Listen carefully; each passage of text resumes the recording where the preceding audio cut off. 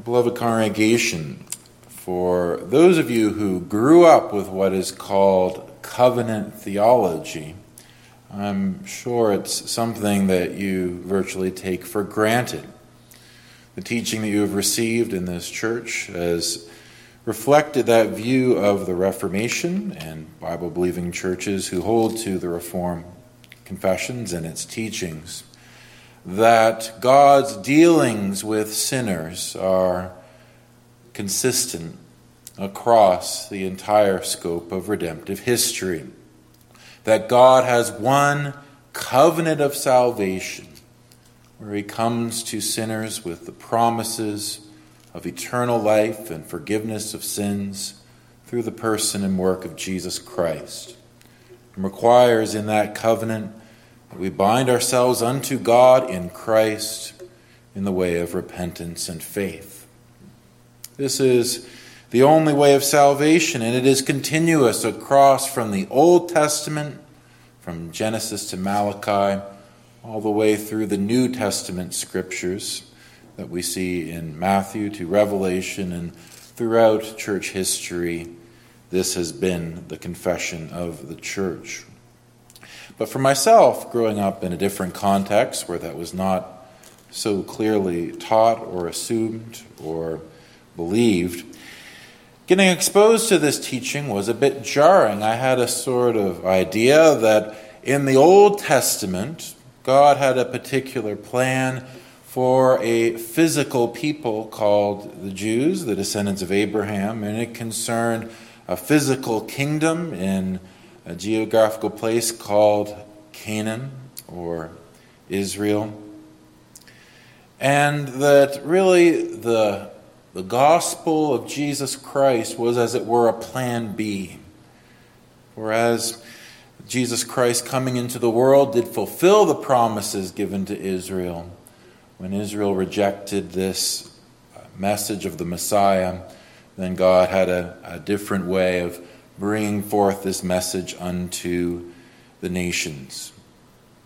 And before I thought through all of the scriptures and all that it meant to believe in covenant theology, in the united and consistent work of God in saving sinners by Jesus Christ, I was at first arrested by it in the singing of the Psalms. When I went into a Reformed church and for the first time heard Christians taking the words of the Psalms upon their lips, I was struck by this awesome fact that the very songs that the apostles command Christians to sing, they place on our lips the stories of Israel, the histories of the children of Abraham, the promises of the God of Abraham, Isaac, and Jacob. And in that way you come to see that we as believers are the true Israel, as indeed Paul refers to us in Galatians chapter 6. And so there's every reason for us to profit as new covenant believers from reflecting upon God's dealings under the old covenant administration of his covenant of grace. Here in the 95th Psalm, we have a very striking example of that. God gives us the history of his church as it was wandering in the wilderness and bears forth this clear command which echoes throughout the ages and has great relevance to you and I. He says in verse 8, "Harden not your heart. Harden not your heart." That will be our theme this afternoon. And I'd like to unpack that for us with just two thoughts. First, what this means, and second, the reasons why. Harden not your heart. What this means, and the reasons why.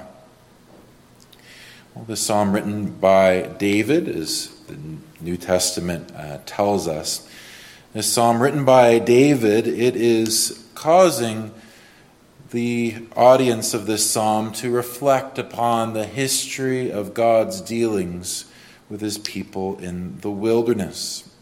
You can see from the surrounding context of the verse, beginning in verse 9, when your fathers tempted me, proved me, and saw my work, 40 years long was I grieved with this generation, and said, it is a people that do err in their heart.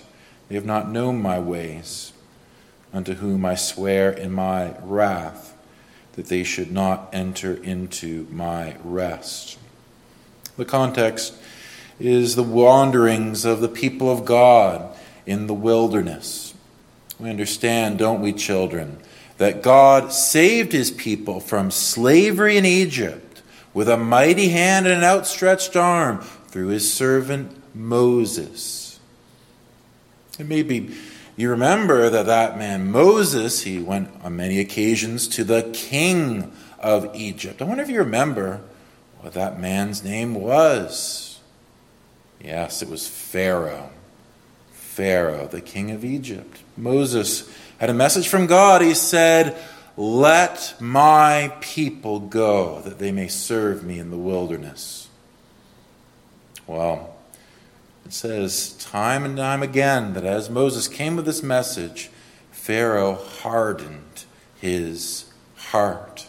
There was a word from God given to him, but there was this response. There was this attitude on the part of that enemy of the Lord. He hardened his heart.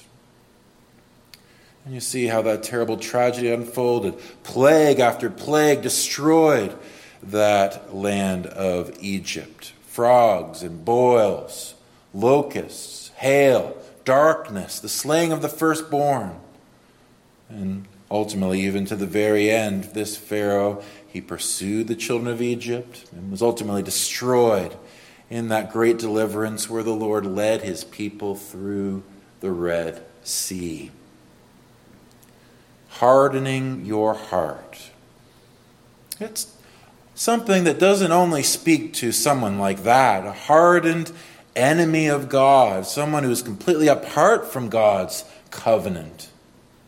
It also is something that the people of God need to hear. Even that people who were led out of Egypt, they had to hear this command from verse 8, harden not your heart. Now, what is the heart? Well, of course, we're not talking about that muscle in the body, which is so central to natural life. It pumps blood throughout the body, and it's something that without which we cannot live even for a few moments. No, when we speak of the heart in this sense, we have in mind what the author of the Proverbs said when he said in Proverbs chapter 4, verse 23, keep your heart with all diligence, for out of it are the issues of life. Here we speak about the will and the affections, the inner person that steers all the choices of life. This is talking about something more than our mere mind in the sense of understanding things. It's talking about something more than just having a grasp of facts. You know, what we do with the facts, how we receive them, whether we delight in them, whether we trust in them, whether we are governed in a good way by them. These are issues of the will, of the heart, and they concern especially how we respond to God. A heart that is hardened against God, like Pharaoh is, it's like a clenched fist. It's clenched tight in that way that cannot hold or grasp anything. It is hardened. Maybe you understand that, children. If mommy and daddy were to try to hand you something and your fist was clenched like that, you couldn't take that, could you, from your mommy or daddy? It's when the hand is opened. We are receptive to what is being given to us. Well, that's like a heart that is soft and responsive to the Word of God. Someone who hears the word of God, receiving it in trusting faith. They are those who are responding rightly, as God would require them when the word of God is spoken to them. And so, the Bible, it talks about hardening of the heart as that which is opposed to faith.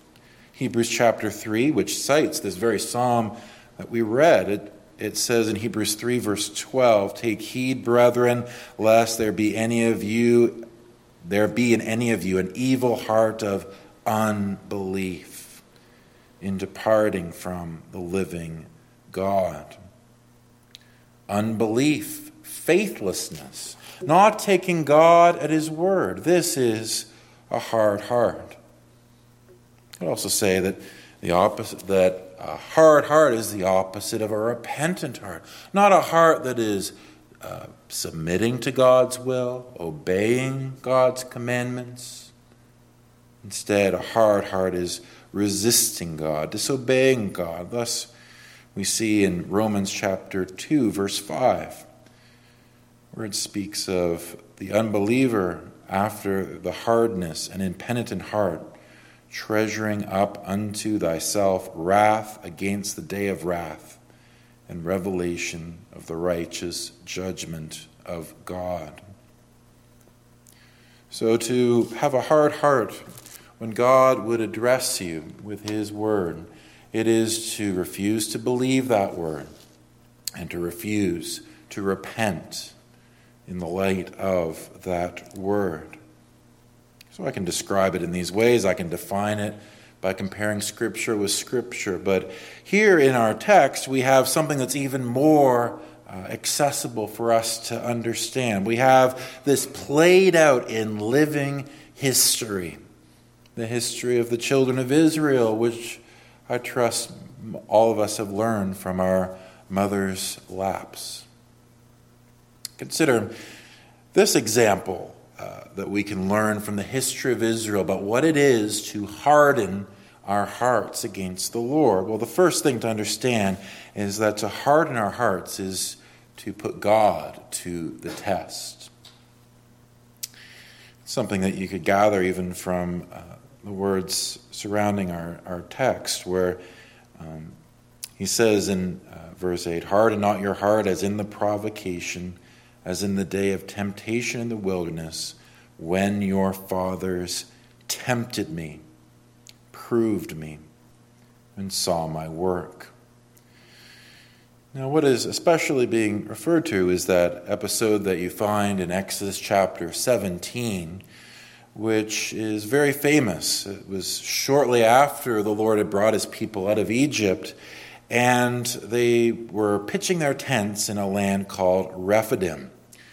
And as you read that history, you come to see that the great problem the people faced was that there was no water for them to drink.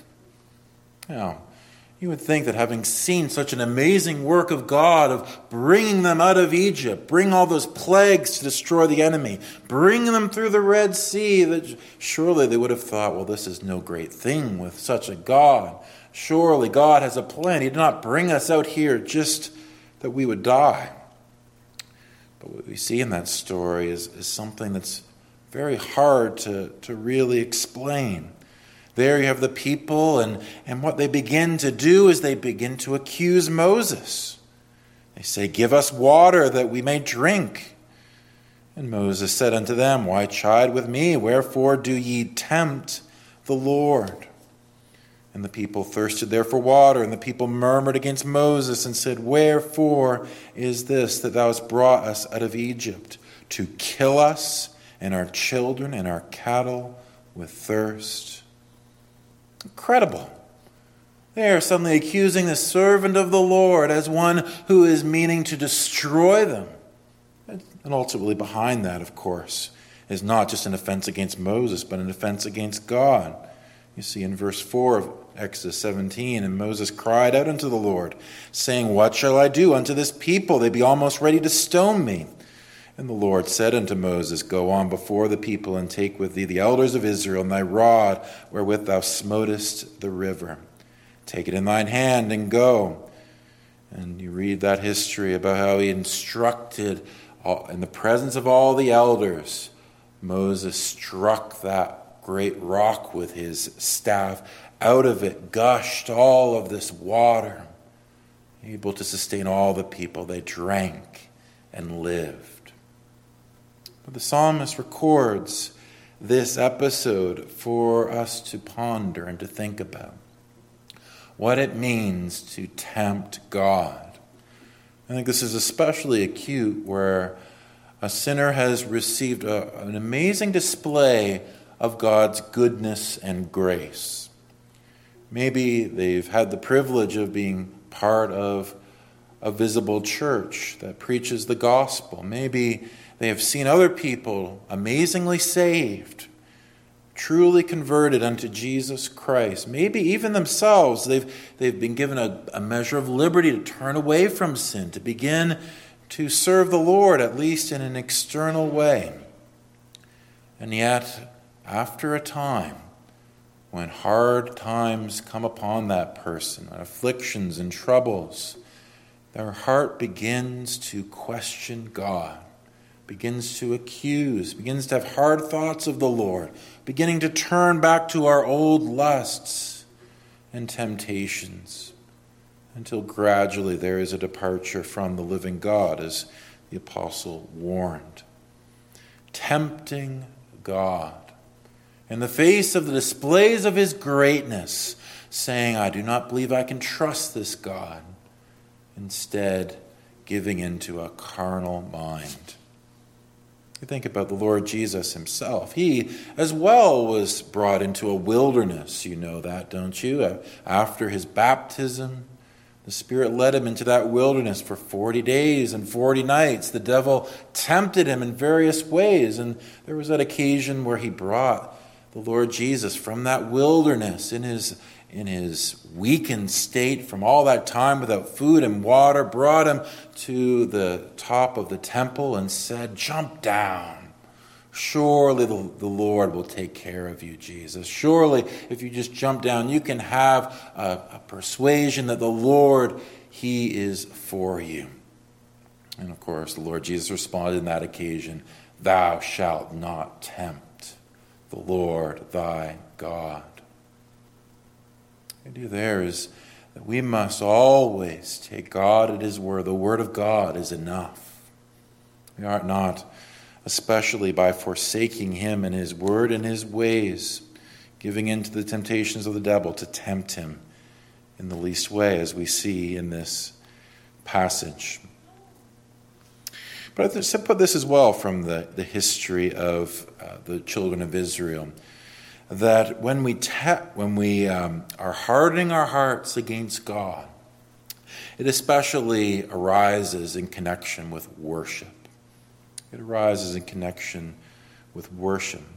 And of course, you're familiar with that story from Exodus chapter 32, where this very same people who had been redeemed through Egypt and then been saved again at Rephidim by the giving of water, they arrive at Mount Sinai. And the Lord's servant Moses, he goes up onto that mountain to receive a revelation from the living God, the holy commandments of God and the covenant which he would make with that people there in the wilderness. But as Moses was delayed in coming down the mount, it says in Exodus 32, verse 1, the people gathered themselves together unto Aaron and said unto him, make us gods, which shall go before us. For as for this Moses, the man that brought us up out of the land of Egypt, we know not what is become of him.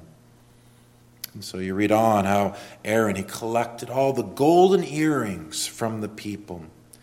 And he assembled these and he melted them down and he used them to fashion a golden calf. And as recorded there in Exodus 32, verse 4, he even said unto the people, these be thy gods, O Israel, which brought thee up out of the land of Egypt. And there you have this terrible occasion where, as this is being said, Aaron, he tries to make the best of the situation, and he brings out this altar and tries to turn it unto a feast to the Lord. There you have it, a short period of time where Moses was absent from the people. And what happens is they begin to corrupt and distort the worship of God. They begin to fashion a God according to their own imagination in order to worship in the place of the true and living God. Now, of course, we would recognize that there are people who call themselves Christians who yet look at passages like this and do not come with the conclusion that they must take great care in how they worship God. There are Christians who would say, well, God has changed. He doesn't care if you worship according to the commands of the Bible anymore. He will be worshipped in whatever way pleases us. But I trust there are none who would be with us this afternoon. Surely there be none here who would say we must corrupt the worship of God with our own imaginations. We must stick to the Bible and worship God only in the way that He has commanded. But I put to you that if you would harden your heart, it will still manifest itself in connection with the worship of God. Surely there's no one here who would go home and fashion a golden idol and have you bow down before that throughout the week. But what does go on in your home? Is your home a place of secret prayer? If someone would walk beside you every moment of every day and look at how much time you devote to prayer, the importance that you give unto it, if your heart could be seen and the desires of your heart offered up before the Lord in prayer could be known, what is it that would be displayed? Of course, though I and the others of the church can't so follow you around, we can't so look into your heart, there is one whose all-seeing eye knows all about you. What place does personal worship have with you? Are you someone who is content just to know a little bit about the Bible? Maybe a few scattered verses here and there. Maybe you'll read to appease your conscience. But in terms of reading the Word of God seriously, of poring over it, of memorizing it, of applying it to your own soul, well, that's really not something that exists for you. For those of you who are heads of your home, what place does family worship have with you? Is it crucial, brothers, for you that if you have time to eat, if you have time to sleep, then surely you and your family have time to spend with God, opening the Bible, praying together as a family, giving instruction to those under your charge. Or how about public worship? Public worship, is this really the delight of your soul?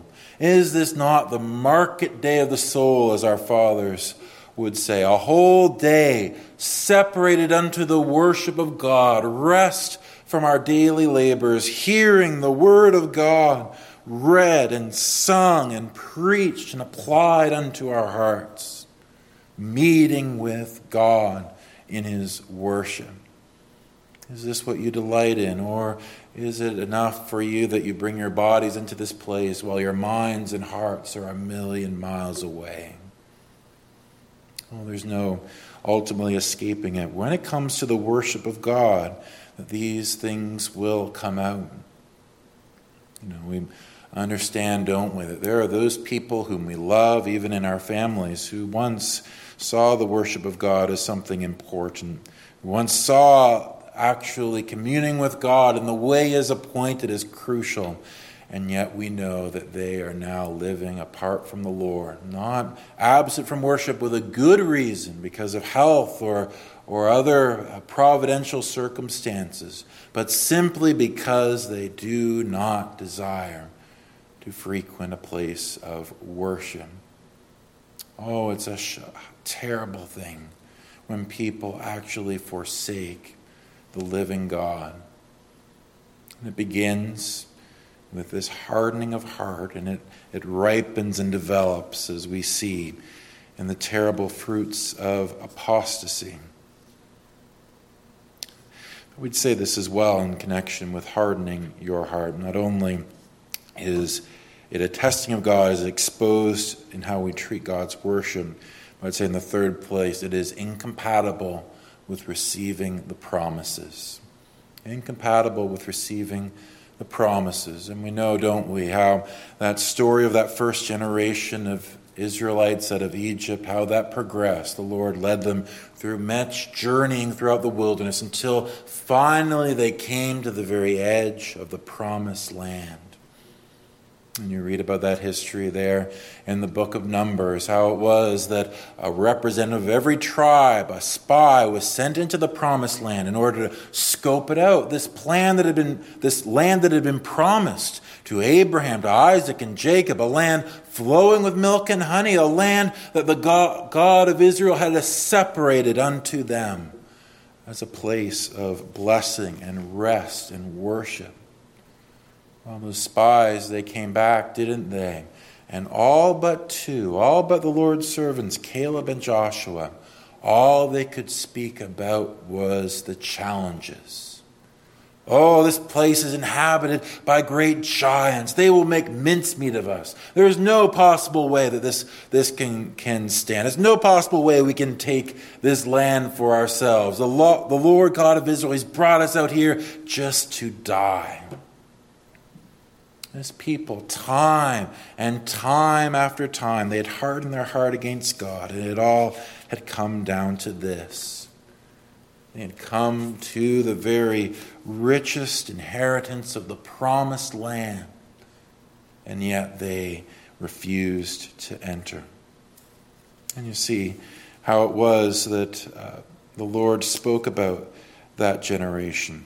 In Numbers chapter 14, Verse 22, because all those men which have seen my glory, my miracles, which I did in Egypt and in the wilderness, and have tempted me now these 10 times, and have not hearkened unto my voice, surely they shall not see the land which I swear unto their fathers, neither shall any of them that provoked me see it.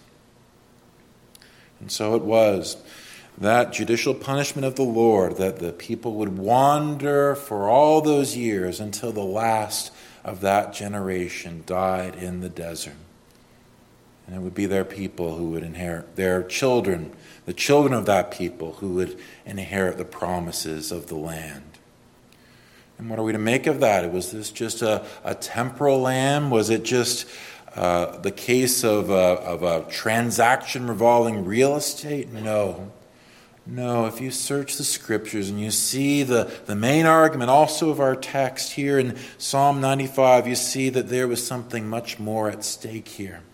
That land of the promise, it was a type and symbol of that heavenly land, that heavenly promised land wherein righteousness dwells. It was a lesson, isn't it? That it's only those who do not harden their hearts who will receive the promises of God's saving covenant.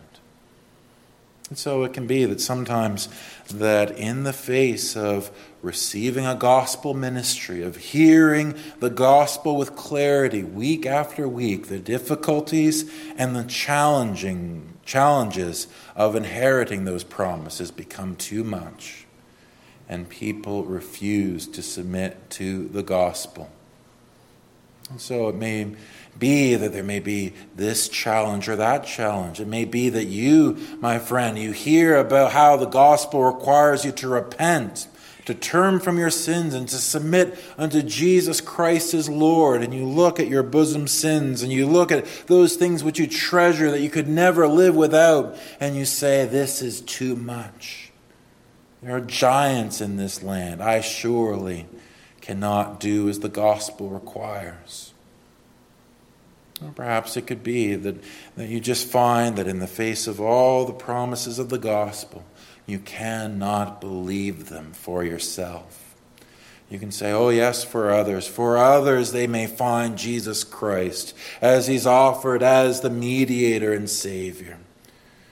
But for myself, I am so plagued with doubts, so plagued with distrust, I cannot submit myself unto the gospel of peace.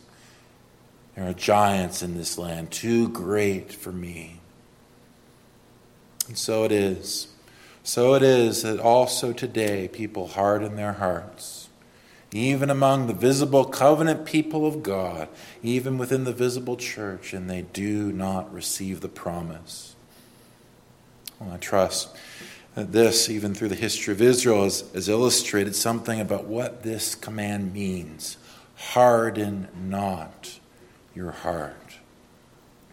But let's see in the second place why, the reasons why it must be that we must not harden our hearts. What are the mighty arguments and truths which the Word of God reveals that conquer this hardness of heart and serve to soften the child of God to receive the blessings of the gospel? Well, the first thing I would note is that we must face this, that to harden our hearts is offensive to the majesty of God. If you find yourself with a hard heart of unbelief and unrepentance this morning, then this is what you first must be faced with. That this God in whom you harden your heart against, he is the true and living God. Think of what is described of this great God in our psalm here. It says in verse 3, "For the Lord is a great God and a great King above all gods. In his hand are the deep places of the earth. The strength of the hills is his also. The sea is his, and he made it. And his hands formed the dry clay." Oh, come, let us worship and bow down. Let us kneel before the Lord our Maker. Here is a psalm that sets forth the majesty of God as the Creator, as the all-sufficient one, as the one in whom has all authority and dominion, might and wisdom and glory. He is the true God. He is the living God. And it could be that if you have a hard heart this afternoon, that God is just a word to you. But have there never been times, whether in the stillness of those times when you are all by yourself, alone with your thoughts, and your mind begins to turn to him, the one who inhabits eternity, the one who fashioned the stars, the one who made you in your mind, the one that before whom you will stand when you pass into eternity upon your physical death. You think about this God and you begin to think, what must I do in the face of this God? How will I deal with him? How will I factor him into my life? If all of life is about him, then what does it mean to harden your heart against such a God? This God who is the only reason for living, the beginning and the purpose and the plan of everything. It is in his hands. He is the goal and the purpose of all things. For you to harden your heart against him in defiance of the King of Heaven is a higher treason and a greater crime than any treason against a worldly government ever could be. To be an enemy of God is to be at war with all of creation. Is to be at war with yourself. It is the worst of offenses. You know, it's illegitimate. You may excuse yourself and say that you were born into a sin nature. You may say that this or that about your background excuses your hardness of heart. You may say that the devil has you in his grip, but let me tell you something, that all the power of your sinful flesh and all the power of the devil, it is illegitimate. Here is the only real legitimate authority, the God of heaven and earth, commanding your soul and mind and heart, you submitting unto him. He is the only right. the only one with any right to reign in your soul. Consider that, my friend, the majesty of God. In the second place, consider how hardening your heart is offensive to the covenant of grace. Covenant of grace. This is one of the most precious names for the gospel of salvation. The gospel is a firm promise whereby God comes to us and says, I will be your God, and you will be my people. Here is the covenant of grace, and it's set forth in such a beautiful way in this psalm. He says, for he is our God, in verse 7, and we are the people of his pasture and the sheep of his hand. There is God as a loving shepherd, caring for his sheep so gently and tenderly, providing for them, as it says in that wonderful 23rd Psalm, the Lord is my shepherd, I shall not want. He makes me to lie down in green pastures. He leads me beside the still waters. He restores my soul. And of course, this is ultimately fulfilled in the great Emmanuel, Jesus Christ, the good and the great and the chief shepherd. He says, my sheep hear my voice. He says, I am the good shepherd, and the good shepherd lays down his life for the sheep. If you would understand the covenant of grace, it's all about Jesus Christ. It's all about himself as our mediator and Savior. There's no salvation apart from him. And all the blessings of the gospel and the covenant of grace, they all come back to him. And he, when he comes to us in his gospel, it's not just as a dry contract, as though here are the terms of it, and please just sign on the dotted line. No, in the most personal and loving way, he comes to us. And he brings those offers of salvation in the gospel of his grace. He says, come unto me, all you who labor and are heavy laden, and I will give you rest. He comes to us with pleadings, even against a hardened people.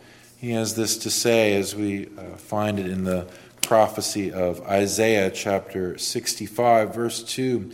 I have spread out my hands all the day unto a rebellious people, which walketh in a way that was not good, after their own thoughts, a people that provoked me to anger continually to my face. Here is something that is almost impossible to understand. A gracious and a loving Savior in the face of a people who have time after time hardened their hearts against him, refused him, rejected him, refused to believe, refused to repent. Yet he persists. Yet he persists with those loving calls to receive life and life eternal. You think of the Lord Jesus, there outside of that city, Jerusalem, weeping tears, real tears, and saying, as we say, and we see there in Luke chapter 19 and verse 42, he said, if thou hadst known, even thou, at least in this thy day, the things which belong unto thy peace, but now they are hid from thine eyes. Is it not what the Lord Jesus would say unto some people, even here today? I would bring you peace.